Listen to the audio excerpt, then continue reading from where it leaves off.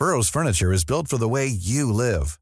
From ensuring easy assembly and disassembly to honoring highly requested new colors for their award-winning seating, they always have their customers in mind. Their modular seating is made out of durable materials to last and grow with you. And with Burrow, you always get fast, free shipping. Get up to 60% off during Burrow's Memorial Day sale at burrow.com/ACAST. That's burrow.com/ACAST. burrow.com/ACAST. When you're ready to pop the question, the last thing you want to do is second-guess the ring. At BlueNile.com, you can design a one-of-a-kind ring with the ease and convenience of shopping online. Choose your diamond and setting. When you find the one, you'll get it delivered right to your door. Go to BlueNile.com and use promo code LISTEN to get $50 off your purchase of $500 or more. That's code LISTEN at BlueNile.com for $50 off your purchase. BlueNile.com, code LISTEN. Hi, I'm Daniel, founder of Pretty Litter. Cats and cat owners deserve better than any old-fashioned litter. That's why I teamed up with scientists and veterinarians to create Pretty Litter. Its innovative crystal formula has superior odor control and weighs up to 80% less than clay litter. Pretty Litter even monitors health by changing colors to help detect early signs of potential illness. It's the world's smartest kitty litter. Go to prettylitter.com and use code ACAST for 20% off your first order and a free cat toy. Terms and conditions apply. See site for details. I'm your radio show. I'm your radio show.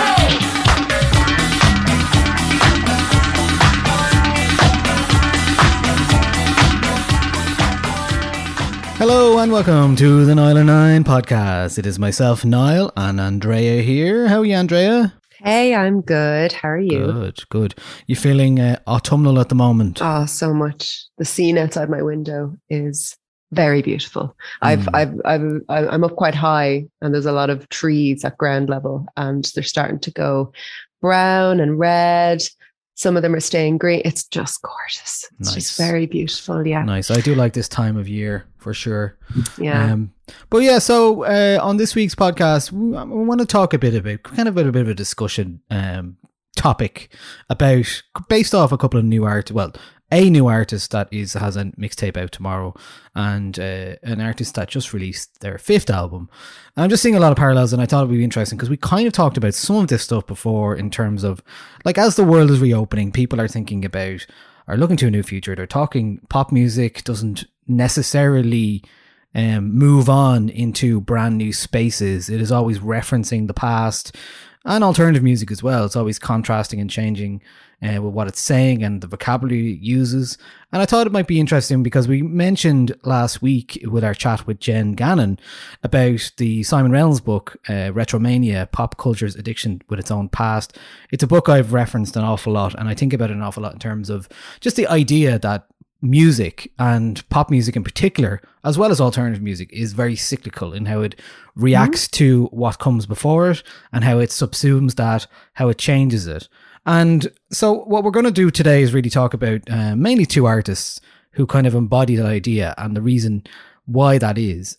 So we're going to get into a bit of that as well, about and how language and meaning has changed, and how generationally things change as well. Because I think, I mean, myself and yourself now, we're not old, but we're not young anymore. As in, we're not I don't know where I'm sitting. It's, we're both in this sort of in between state of millennium-dom, where we're not quite elder millennials. Like I think smack bang in the middle. I'm not a young millennial. I'm not an elder millennial. You might be closer to being an elder millennial than me. Yeah, see, I don't know what the cutoff is really, but I think I think you remember more things from the 90s than I do. Is that it? That's literally it. I mean, that's sort of how I'm thinking about it. I remember like the latter years of Top of the Pops. Okay, yeah. Whereas I remember you were there for a bit more of it, I think. Yeah, like 95, 96, 97 was kind of like my formative years. I don't remember any of those years. Yeah, my formative years in terms of like media. I was 4, so I was still figuring out how to, I don't know, use the toilet. Is that right? That's probably not No, right. you actually. definitely, I don't think so. Probably should have known by then. Well, maybe you were a slow learner. Who knows? I don't. And look, that's fine. There's any slow learner listeners out there? It's fine. Yeah, I don't know what I'm talking about. Hot tips. Anyway, Any hot we tips for are- how to go to the toilet? Let us know. But we are both, and we have kind of been talking a bit over voice notes and texts and things to various degrees about feeling definitely somewhat out of touch with Generation Z, but also kind of clinging on to this sense of it's not quite youth. Definitely, we're still rebelling against the boomer generation. So we are in that middle ground, and we also, as not even critics or people who work in music, just as listeners, our tastes now are quite different to what they were. We're much more informed listeners, and we have much more experience seeing cycles in pop music. And I think this is the first big the resurgence of 1990s and 2000s in terms of that kind of 20-year span retromania thing. This is our generation's first example of seeing that, in the same way that in the 2000s my mom would have looked at stuff that I was wearing or whatever and been like, sure, that was out in the 80s. Yeah. So, and there's a couple of other things that tie in with this as well. There's obviously there was an informal study a number of years ago that is kind of taken as gospel, is that like people stop listening to new music or discovering new music when they're about 33 apparently. Okay. And I don't feel like that, and I certainly feel, obviously we are involved in music and we listen to new music all the time, and we're listening to music. I was at a gig on Tuesday night in the Button Factory where I saw a couple of drill artists, Els and Trevor, and a few others, including who else played, Shiv and Monjola. It was great. It was great to be there. But I definitely, because of the last 2 years and the passing of time between, I felt at the age of slightly more than anyone else that would have been there, because I'm just like, oh, I feel a little bit older than all of these people now. You know what I mean? Yeah. Even though it's just what it is, but it's what I'm interested in as well. And I think that's the trade off if you're going to be a pop critic in your 30s and 40s. You got to be comfortable sitting amongst the youth. Yeah, you just kind of have to feel old. Or standing, as it will be, hopefully. I mean, maybe there's an argument that lends an objectivity to proceedings, but there's also an argument that you're too out of touch to understand proceedings. Look, we'll get into all of it. I'm not out of touch, definitely not. But so in Retromania, Simon Reynolds' book, he argues that the retro revives a past that is barely over, and in doing so uses internet meme shorthand to kind of recontextualize things with a prevalent mood of postmodern irony. Now, this is 2011, and I would argue what's happened since then is that the irony has kind of slowly disappeared, and in the last 10 years we've seen an increase in earnestness and an almost wholesale dropping of the irony of it all, because I think people have much more. There's a lot into that. There's a lot of reasons for that. I think people have more courage of their own convictions. They are more willing to talk about their own mental health. I saw a tweet yesterday. It was like, we're all able to talk about our mental health so openly now because we're all so fucked, basically. It's like because of the last year and a half, especially. But it does, I mean, I think it's not really a trend per se, but there is a sensibility. And I think the interesting thing is, and this is anyone who's interested in music, how the landscape of pop music changes, how the landscape of popular music, zeitgeist music changes, and what the reaction is. Because people new artists like to, distance themselves or contrast themselves with what's gone before often. And sometimes that means going back to the past. Often it means going back to the past, but recontextualizing it in a new way. So the first thing I wanted to talk about was this, the idea that, we're talking about like a loss of this ironic detachment, like that hipster era, right?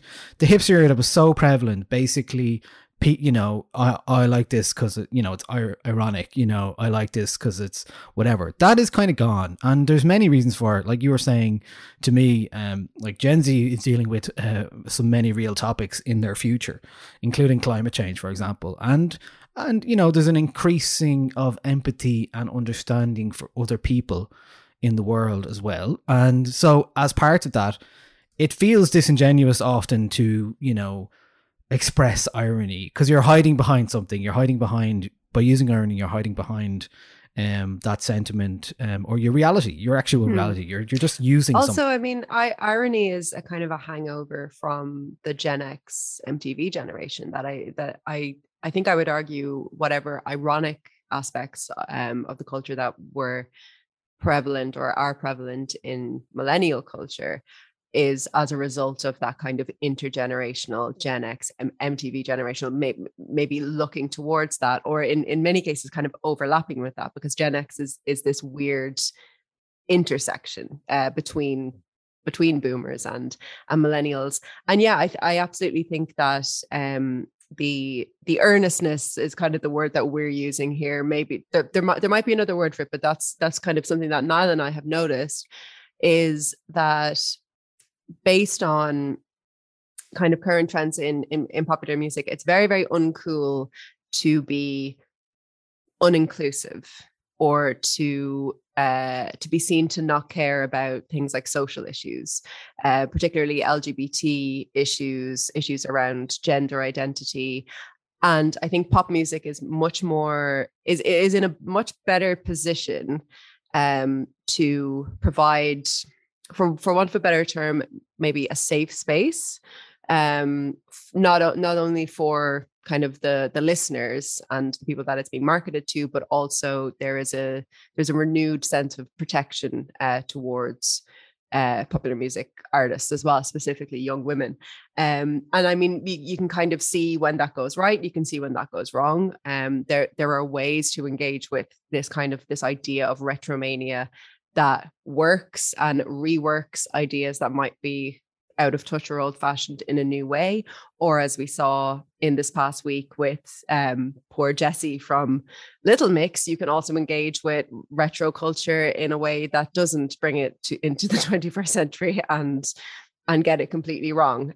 So yeah, it's a very interesting time, I think, to be a person who is young and being marketed to, because while there is this sense of kind of safety and inclusivity, there is also, as we know, the pop music machine behind it. So is it that it is more marketable to be earnest now? I would argue that it is, rather than kind of leaning into irony, which is probably seen as quite chuggy, actually. Yeah, well, I don't think, I think that kind of honesty or earnestness is something that is valued by a younger generation at the moment. Absolutely. Yeah. And you see that on TikTok. Yeah, exactly. And like, that's a thing as well. Like, obviously we're talking about a generation that has grown up on the internet, like I did as well, and like you did, but but not in the same way. Exactly. So the difference is, I think, in terms of music anyway, there was always, and you wrote beautifully about this before, about the gatekeepers in your early years, about you know, being asked to name 3 albums or whatever, 3 artists or whatever it is, because you had to prove your credentials. Yeah. These days, I feel like if a 17-year-old boy said that to a 17-year-old girl today, he would be laughed at by everybody. Now, that might be wrong, and there might still be cultural gatekeepers in teenagers now, but I feel like anyone doing that now would be seen as being very uncool. Yeah. It's like when you're in school and you had to count up sums in your head as opposed to use a calculator. Now we have the internet in order to find out about things and discover things. Yeah. And one of the things that has changed, and it's been interesting to note, because I read about this new artist, and her name is Pink Pantheress, and she has a mixtape out tomorrow on Parlophone Records called To Hell With It. And the piece I read was in Stereogum, and what kind of, I'll read out the first bit, and I'll just explain then why I found this interesting. So the Stereogum piece about her album, she's from Bath in England, Pink Pantheress.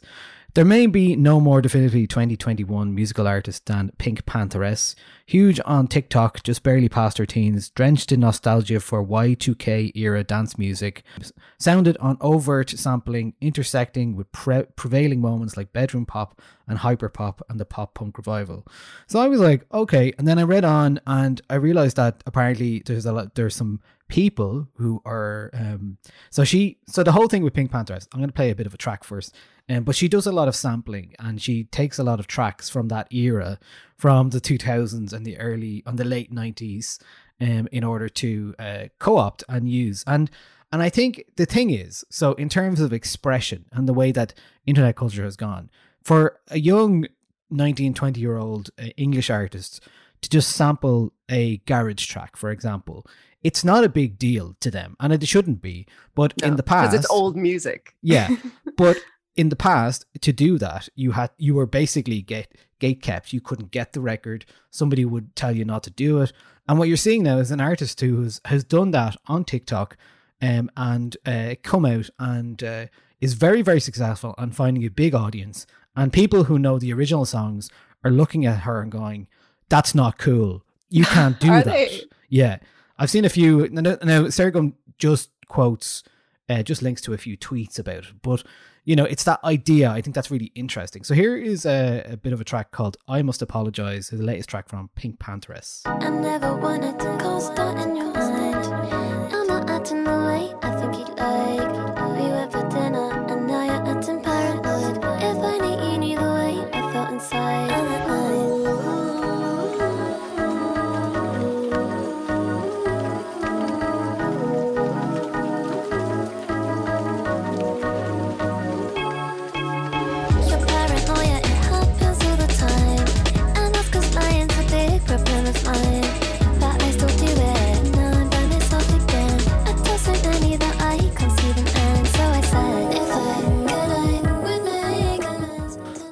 So that is a song called I Must Apologize. So to give you some background into Pink Pantheress, she got her start posting random 12-second clips on TikTok during lockdown, basically singing about whatever was happening on that day over whatever she could like kind of figure out.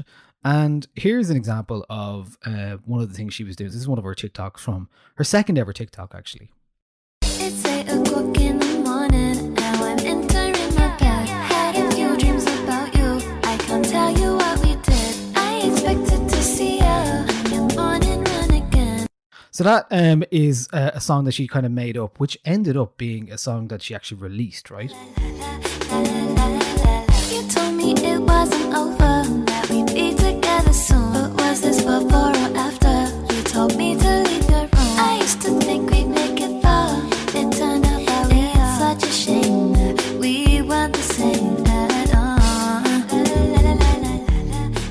So that song uses a That's sample. deadly. Yeah, it's good. And that song uses a sample of a song you may remember. I'm going to play it here now. It's called Flowers by Sweet Female Attitude, and it came out in 2000. So bit of a UK garage vibe.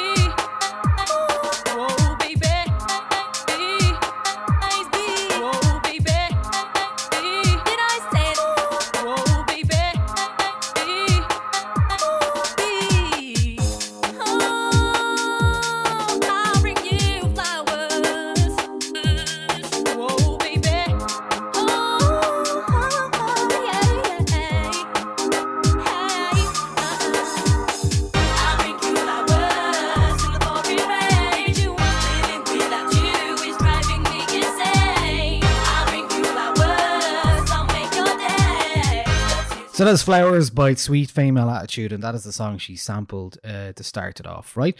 And she did a number of these kind of things. Another song she actually sampled is from it's actually a Linkin Park song. So here is a song called Forgotten from their big album Hybrid Theory. I crashed my car right into a tree. I just my life for a chance you come back to me. You called 999 and left me to be. I know you'd never cause an accident for me. So buried in there is a clip of the guitar and bass, basically from a Linkin Park song. And I think the whole thing about this is that she's just being industrious. She's singing songs about the allowance her parents gave her and spending all the money, trying to remember a dream you just woke up from, being liked by a crush, all very like basic plaintive stuff, nothing too different. But I think what's been interesting about this for me is that like the fact that she has been basically, so one of the big ones is called Break It Off. It samples a famous song from Adam F called Circles, which is a drum and bass classic from 1997. So here's Break It Off first.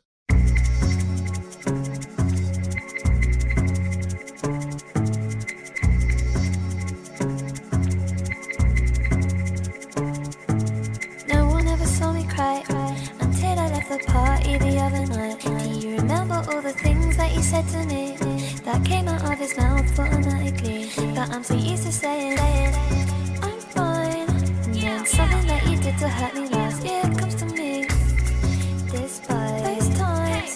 I just wanna hear you say I like you.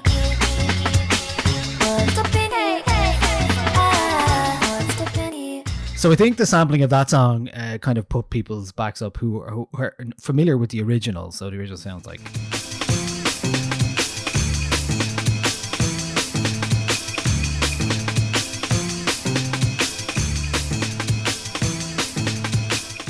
But the fact that this song has been sampled has brought up this gatekeeping argument again in terms of like who is able to sample stuff, who is allowed, who is not.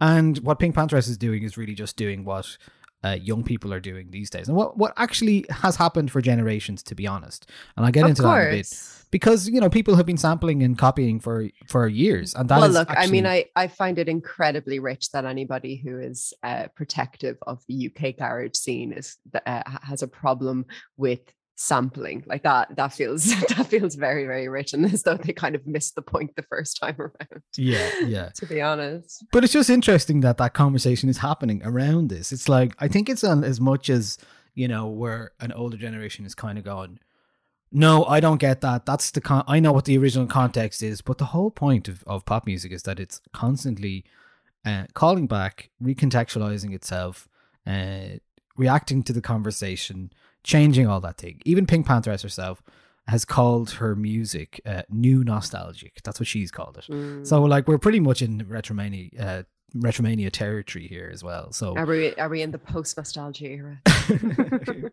Post nostalgia. I don't think we'll ever be in the I post am. nostalgia. But we're in the post music post genre era in a lot of ways. You know what I mean?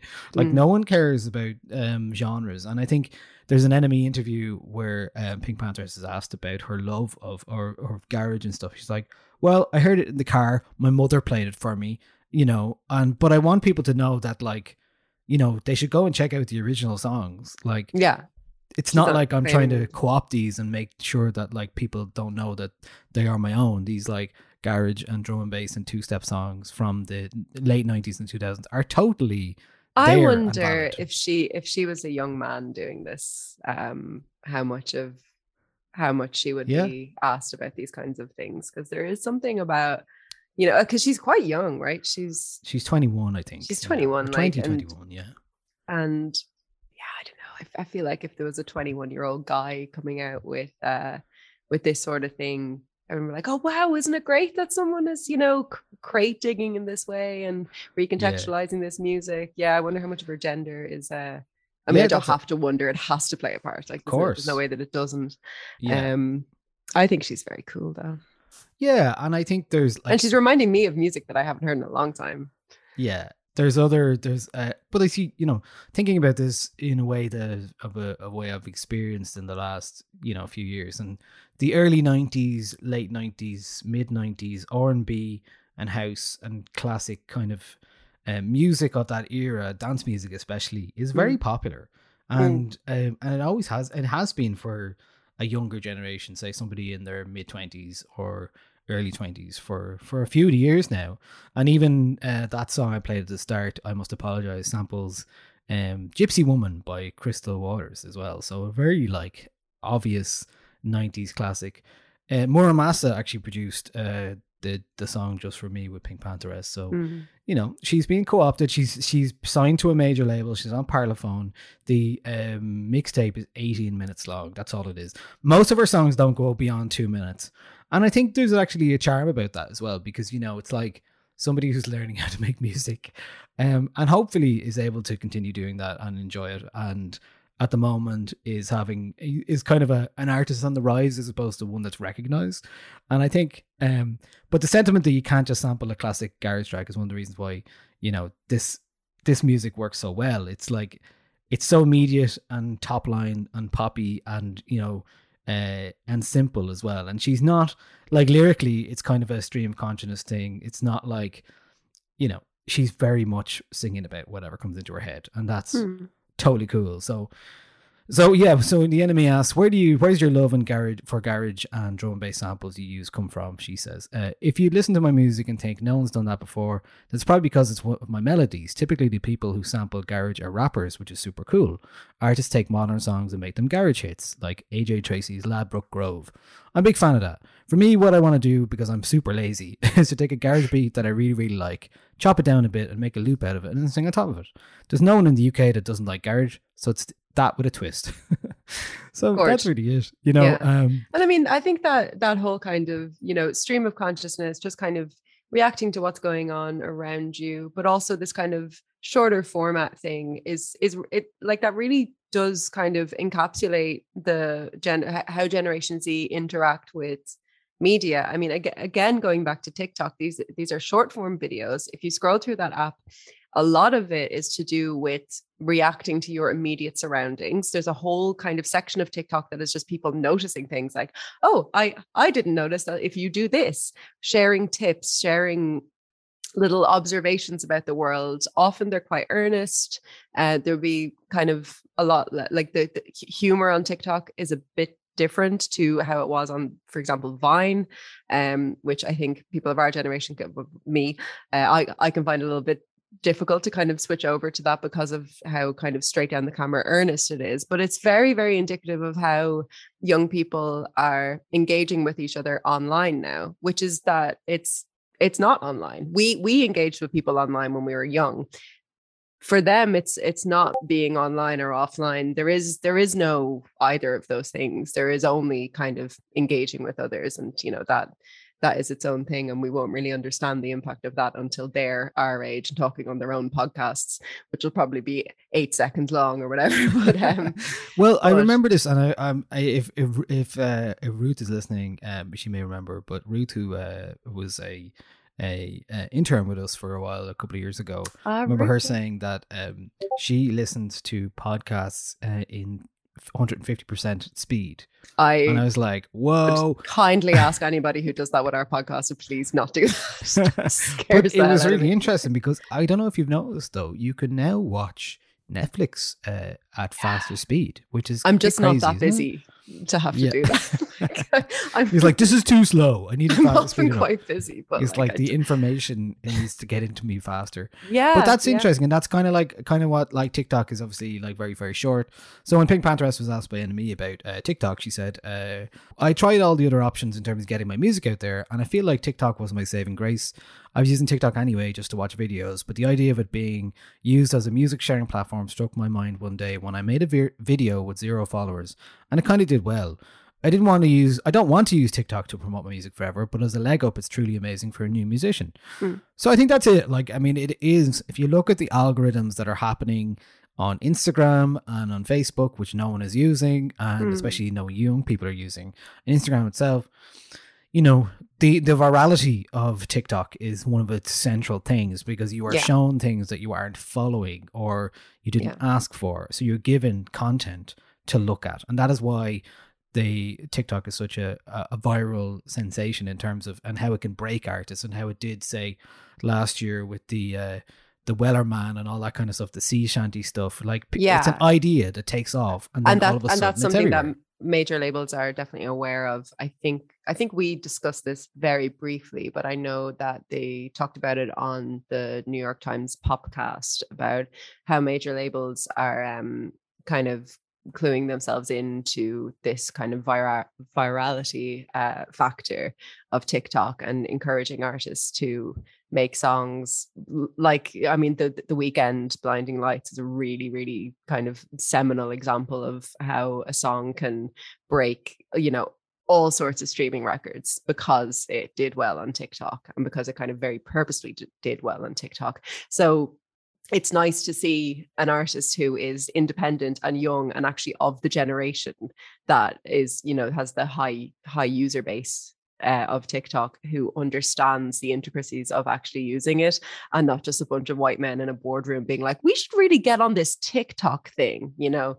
I like that she's an insider to that culture and that she's using it to promote her music in a really smart way. I mean, she's cool. a child of the internet. She knows She Yeah. fundamentally understood how to get herself out there, right? Yeah. And, I mean, that's what a lot of people are doing first. And like even myself as someone who runs a website about new music, primarily, you're like, you're not the main funnel anymore. And that's good. I But- mean, do these people even know what websites are? Do they use websites? yeah, I mean, sometimes I get messages from people on Instagram who are just like clearly don't know what 909 is, but because they're young, you know what I mean? Yeah. You're just like, well, they hear, oh, can you put this on your page or something? You know, just even the Yeah. language is different. It's just like, okay, or can you add this to your playlists, your Spotify playlist, not the website? No, like there's a lot of Yeah. times you get people just asking, can you add this to your Spotify playlist, and not ask for actual any coverage, Like a feature or Yeah. or an interview or anything like that. Yeah. which is very also interesting. becoming, and something I'm thinking about a lot this week at the moment. I mean, the volume of music out there, and something I'm constantly thinking about is like, what is the best way to share this new music? Do I need to write a post about a new track that came out? Unless I think it's absolutely fantastic. Like, what is the best way to share that? And especially in readers and with readers as well. Sometimes it just feels like there's a deluge. Especially when, say, there's gigs being announced and there's so much news all of a sudden again, because there's, things are happening again. So you kind of feel like, okay, what's the priority here? And the priority probably right now is like real world experiences and stuff like that. So therefore you have this thought process of like, okay, this is going to benefit the artist. What about the reader? Where's the reader in all this? Where's the reader discovering music? And I think that's always changing. And, people discovering music on TikTok, obviously, we know this is what's happened very often. But I think it's just been interesting with Pink Pantheress looking at her music, seeing that it does work in a very short clip because it's simple. It's almost childlike in a way, but it's that kind of new artist thing where they haven't developed the identity or the characteristics of what they want their music to be. And therefore it has this charm to it that makes it very relatable. Like if you look at artists like Clairo, for example, a bedroom kind of pop artist who's now obviously got much bigger now and is making music that's much more mature and all that kind of stuff. But the original thing that people connected with, there are no airs and graces. She's a very relatable person. She's in her bedroom, like Pink Pantheress is in her bedroom making a track about, the allowance that her parents gave her and spending it. So it's just very... Yeah, I think that's something that is going to be really interesting, how the parameters of a genre like bedroom pop is going to change, because, when bedroom pop first kind of became a thing, it was very much this kind of this next step from the kind of 4-track recording it in your bedroom because you didn't have the resources to go into a studio or play with a band or whatever it was. And then as people just got laptops and were able to, like, more and more people were able to afford microphones, you started to see albums being produced with still a kind of a lo-fi quality, but that was part of the charm. Now bedroom pop can sound, if you've got, pretty rudimentary understanding of production software, that most of which is out there for free. You don't necessarily need, excellent studio quality mics. You don't need excellent studio quality anything to make something that sounds like it could be in the pop charts. So it's very, very interesting how the parameters of bedroom pop are going to shift from that kind of lo-fi, almost exclusively kind of singer-songwriter, to people like Pink Pantheress, who is producing, or will probably go on to produce her own beats and things like that, but to, studio quality at home. And that's, again, you see it on TikTok, you see it in the kind of virality of songs that people are playing. People can collaborate with each other, without having to go into studios and stuff. So yeah, it's really, I think maybe bedroom pop as an idea is probably going to die, because it's all just going to become pop or whatever. Well, certainly it is. the fidelity aspect of that music is not the important thing anymore. It seems the important thing is the relatability of the bedroom pop artist to you, the listener. Because if you are looking at somebody, especially in the last 2 years or year and a half when we're all in lockdown, and you're looking at, no one can go anywhere, so there's very much like that. Oh, they're like me. They're just making tunes in their bedroom. They're just making tunes in their spare room, whatever it is. And yeah, I think that's interesting to me. And what is interesting as well is to see where that goes, because like we said, Muramasa produced a track on the new, it's basically an introductory mixtape from Pink Pantheress. But even already you're seeing, if you look at her TikTok, it's gone a bit more It's like she was obscuring herself. She wasn't showing who she was. Now there's a really like nice artwork done for the album. There's professional. She's on Parlophone Records. And even her latest TikTok, you can see is like, it's almost like it's shot on a brand new phone or something. It's like, it doesn't have that kind of like grainy quality. It's like, she's very present. And that's always the other part. That's the second part that's beyond all of the initial relatability of an artist, is like where they go and how they keep that. So I wanted to, let's play a bit, before I move on, I'm going to play a bit of a song called Attracted to You by Pink Panthers. I brought up the answer to it, eternal happiness tonight, but it was just another blip in my heart.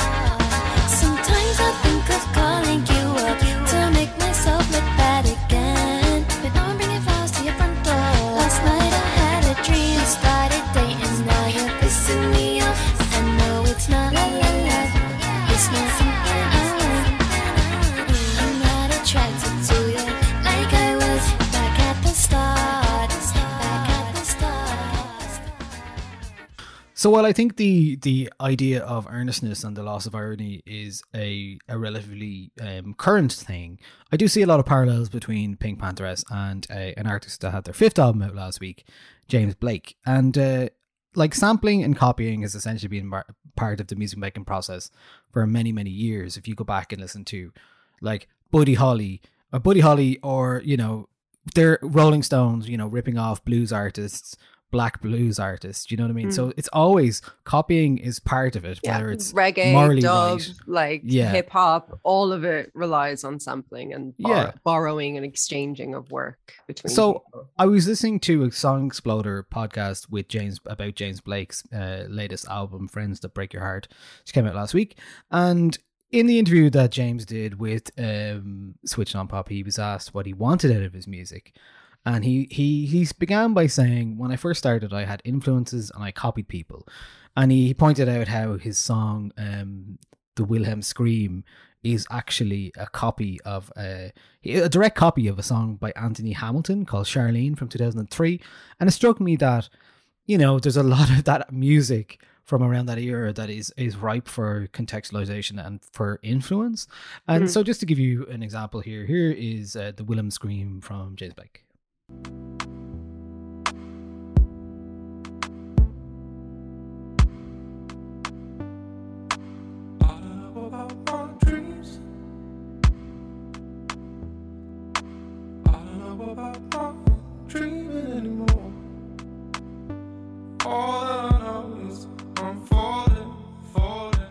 That is Wilhelm Scream by James Blake, and here's Charlene from Anthony Hamilton.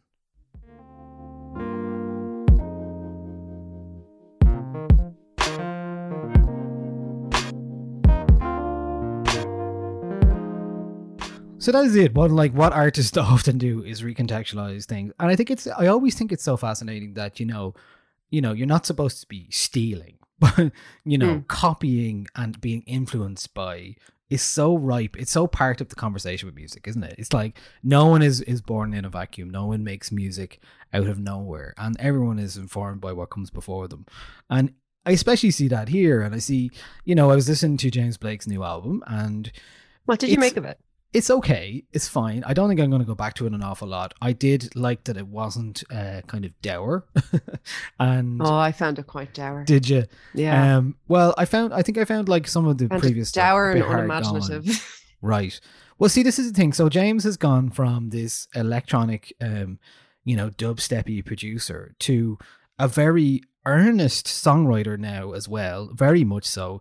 He says, he told GQ recently, I genuinely want to make music for sitting by a swimming pool. That's what he told GQ. So like his ambitions have changed, because when he started, he was making this kind of very out there, sonically interesting, kind of foregrounding, like a lot of futuristic kind of sounding music. Oh yeah, and completely changed the sound of like a lot of artists when he went and worked with them. Like he's worked on some of the most influential like he worked on Lemonade, he worked on Blonde, he worked on he was on Damn as well, like he worked on so many of like the 2010s like most influential records, like Bon Iver. Like that's the thing that annoyed me about the new album, was that there was absolutely nothing new in it.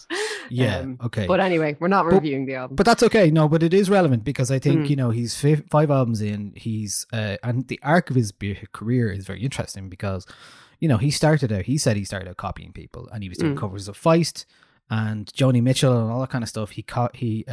Willem Scream is a cover of the song by his dad's band, James Litherland. Where to Turn is the name of the original song. And then he said after that, people started to copy him because what happened was he was like you said, he became an in-demand producer. He became an individual producer, and people started wanting what he was offering. And so he was then co-opted into the mainstream in that way.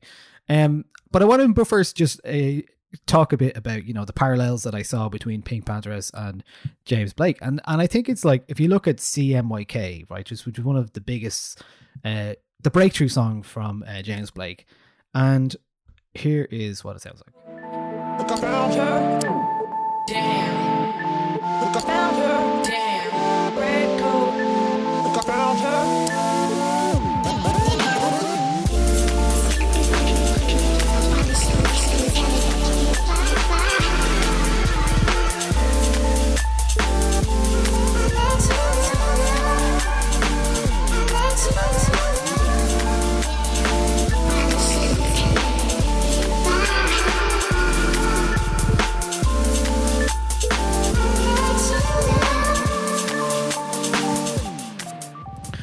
So that song was one of the songs that really broke James Blake in terms of, he kind of had a dual career then. He was like accepted by the new mainstream, but then also accepted by, you know, the electronic underground as well. So obviously, like, that song samples Khalees's Caught Out There and Aaliyah's song Are You That Somebody?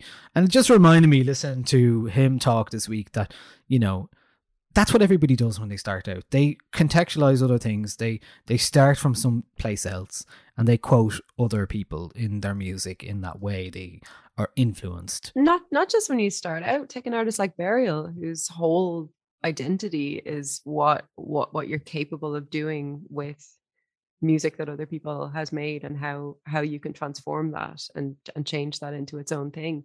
It's not even just for people who are starting out. It's an art in its own right, you know. Yeah, absolutely. And I think that's probably the element of disappointment that when you listen to James Blake's latest album, he's kind of just abandoned that. He said recently, like, he just wants to make good songs, and you're like, okay, but if I innovate in that process, make good songs then. Yeah, but if I innovate in that process, then great. But he's like, where he as an earlier, he was trying to do that. He's like, that kind of ambient electronic sound that he has, or like, to quote the Newsnight interview, the ambient chillax of his music. You know what I mean? It became such a wide spread influence on pop music, and he says himself, I'm probably never going to be accepted by pop music. I'm not going to make the amount of money that everyone else made, and I just had to be okay with that. See, that's something else that bothers me about James Blake, who by all accounts seems like a nice guy, but like the whole, I'm not accepted by this industry because I don't make the money that the big pop artists do. Like, working on those albums that we just mentioned, is that not acceptance enough? Like, is having like a massive impact on the sound of the 2010s. Like, anybody forevermore who's going to be writing and discussing 2010s popular music or hip hop will have to at one point or another mention James Blake. And to me, that's the acceptance that he was afforded, and like, money shouldn't really have to come into that. I find that odd. Yeah, but it's interesting to go from that to the quote, I generally want to make music for sitting by the swimming pool. And you're like, man, maybe you should not be. Maybe you should get out of LA where you live and go and live somewhere else. Go back to the English coast or something. I don't know. It's just like, it's a bit like, oh man, you're out of touch now. You're actually out of touch. Right. It's the, you know, that's what happens if you stop trying to innovate and start kind of relaxing, I suppose. And I mean, I guess it's quite difficult for somebody like James Blake, who was quite early on, you know, really embraced as an innovator, not just somebody who had a good voice, who was a talented producer, but also who was doing something new. And it's very, very difficult to kind of I either keep doing that, doing the same thing, I mean, or to keep innovating and updating. And I appreciate that that's a very difficult place for him to be in. But I don't think making music to relax by a pool is the right kind of, that to me just sounds like you're giving up and you're moving down to Florida to retire or something. Aquatic chillax. Yeah. Or, maybe do it under another like project name or something. Yeah. It's interesting though, at the time, thinking back to that time of CMYK when that song came out, I don't remember anyone giving out that James Blake was sampling two very prominent black R&B artists at the time. Of course not. So, I just think it's interesting to note that, like you said, would if James Blake was a woman, would he get the same thing as Pink Pantheress? Probably not. So it is worth noting as well. And I don't know if you saw actually did you see the Rolling Stone cover for this week? No. With Olivia Rodrigo in conversation with Alanis Morissette. There you go. There's the cross-generational thing happening. Oh, sweet. All over the place. So they're having a chat. Olivia Rodrigo is a big fan of Alanis Morissette, as most women or young women especially. Alanis is really having a whole she's having a moment resurgence. again. Yeah. Oh, I see them there. Oh my God, Alanis looks amazing. Look at she her. definitely looks like the mom who's taking her out. You know what I mean? It's I nice would though. watch this remake of Freaky Friday. I'm just saying that. That would be amazing. Yeah, but I mean that like Alanis Morissette wasn't exactly like the most current and cool thing that you could be listening to when we were young. I feel like when I was young, it was kind of like mom music. And then the older I got, the more I was like, oh, Alanis Morissette's amazing. So yeah, it's very interesting to see an artist like Olivia Rodrigo, who I mentioned to you yesterday when we were chatting, I'm finding just increasingly fascinating as a kind of a cultural moment. To see her influences being something like Alanis Morissette and kind of leaning into a kind of like a retro thing that would have been retro even at the time that she's referencing. Do you know what I mean? Like it's very strange. And interestingly, like the parallel there between Olivia Rodrigo and what we were talking about in terms of copying stuff, the interesting thing is that Olivia Rodrigo has given a number of songwriting credits over to the likes of Paramore and a few others in recent times.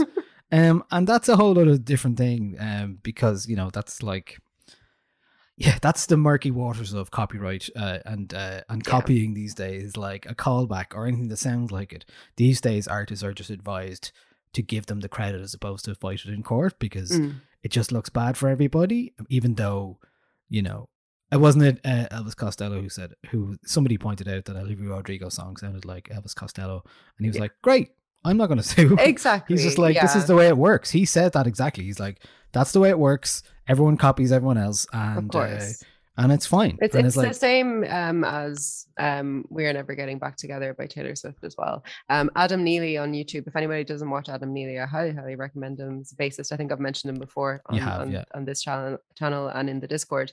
He has a fantastic video about that whole copyright claim between Olivia Rodrigo and Paramore.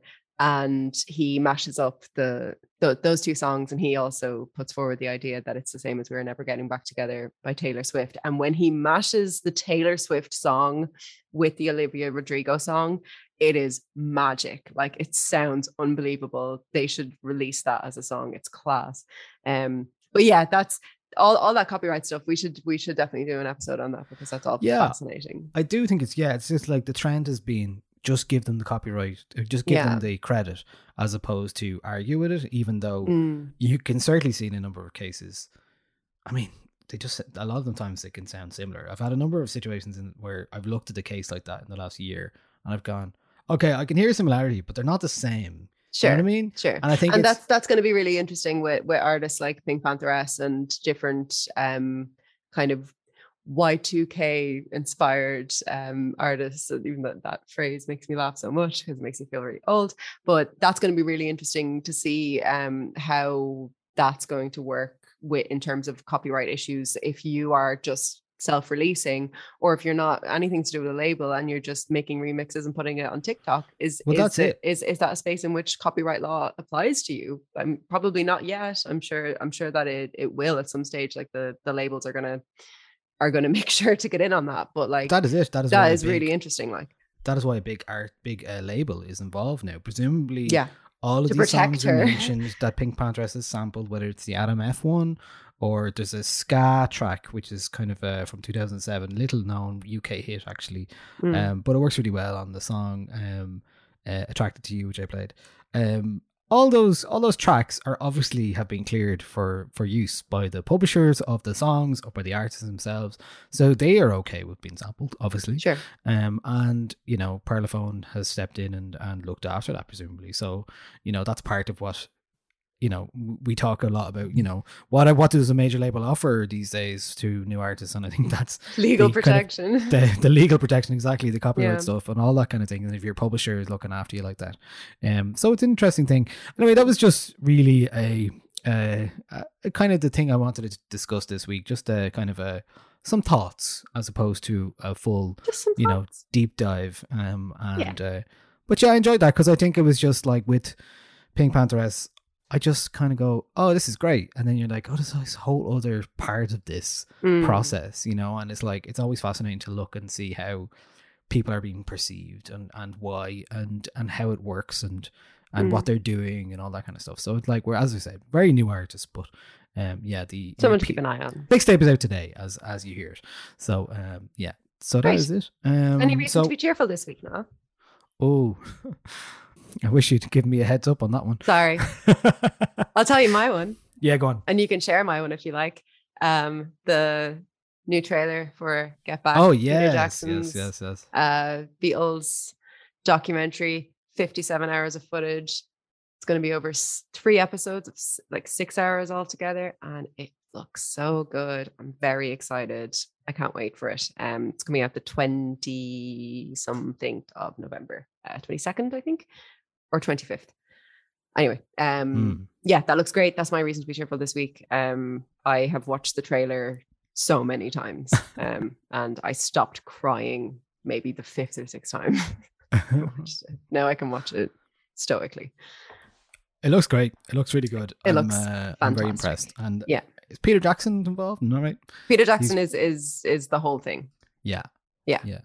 Well, this is with a caveat of we don't know what's going to happen just yet on the October 22nd or otherwise, but I look into my calendar and I feel I see a lot of reasons to be cheerful.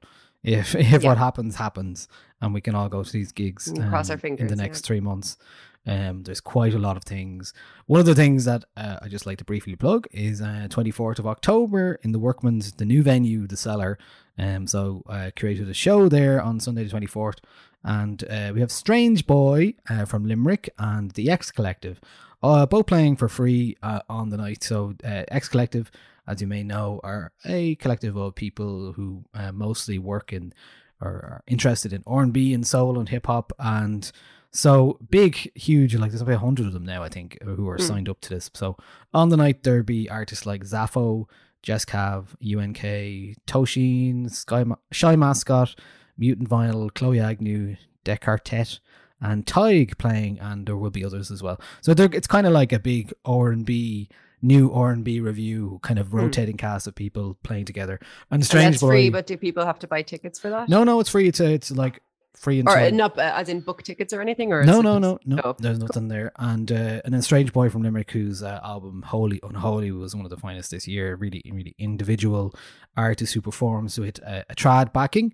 And I think that's going to be really, really interesting. And also there's something coming up in Lucky's on the 28th of October as well, involving more kind of ambient electronic stuff. So that'll be announced soon, so look out for that.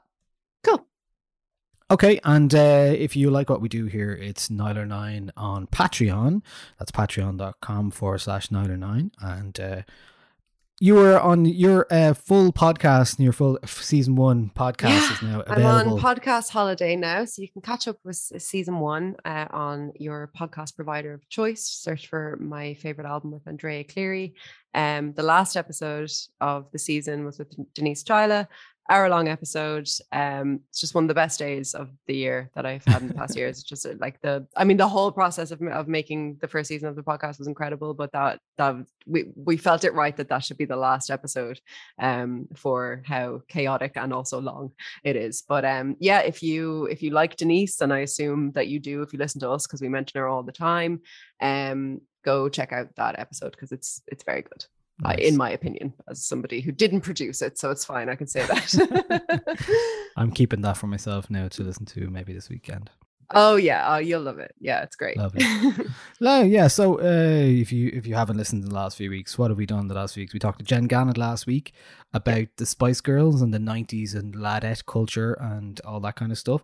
We had an end of the month recommendations. We had a deep dive into Dolly Parton, chatted to Robbie Kitt about culture and art and music in Ireland at the moment. We had a Donda deep dive and much more. So do go back and listen to that. All those, if you've caught up, if you missed on anything. And we will be back next week. Next week, I'm going to be chatting to Una Mullally about you're away. I'm away next week. I'm going solo next week. Yeah. So yeah, we talked a lot about, reopening, and there's an idea that people want to remake their lives. So next week, I'm going to have a chat with Una Mullally about, what the future looks like. She's doing a series of events in the National Concert Hall on the 20th to the 23rd of October called Utopia.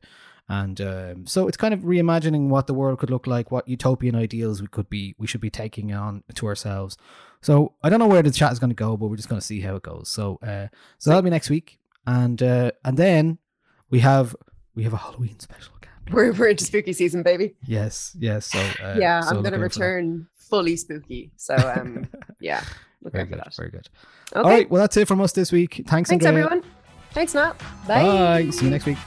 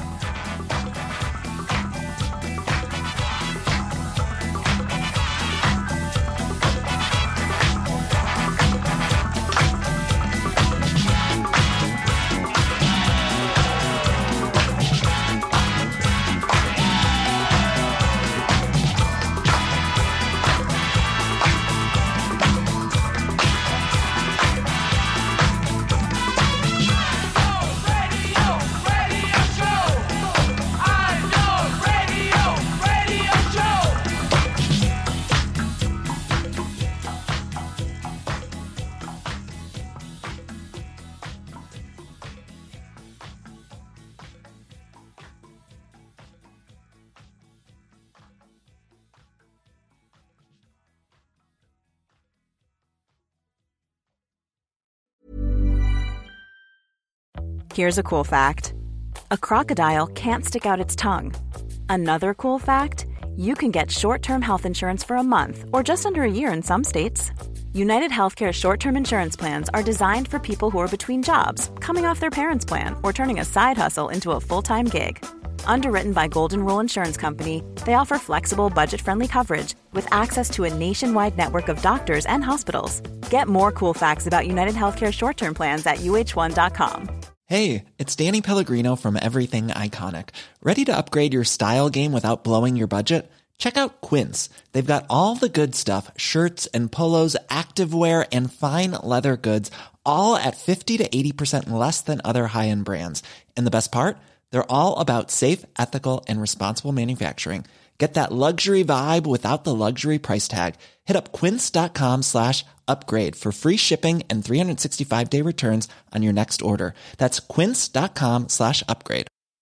Hi, I'm Daniel, founder of Pretty Litter. Did you know cats tend to hide symptoms of sickness and pain? I learned this the hard way after losing my cat, Gingy. So I created Pretty Litter, a health monitoring litter that helps detect early signs of illness by changing colors, saving you money and potentially your cat's life. Pretty Litter is veterinarian developed, and it's the easiest way to keep tabs on your fur baby's health right at home. Go to prettylitter.com and use code ACAST for 20% off your first order and a free cat toy. Terms and conditions apply. See site for details.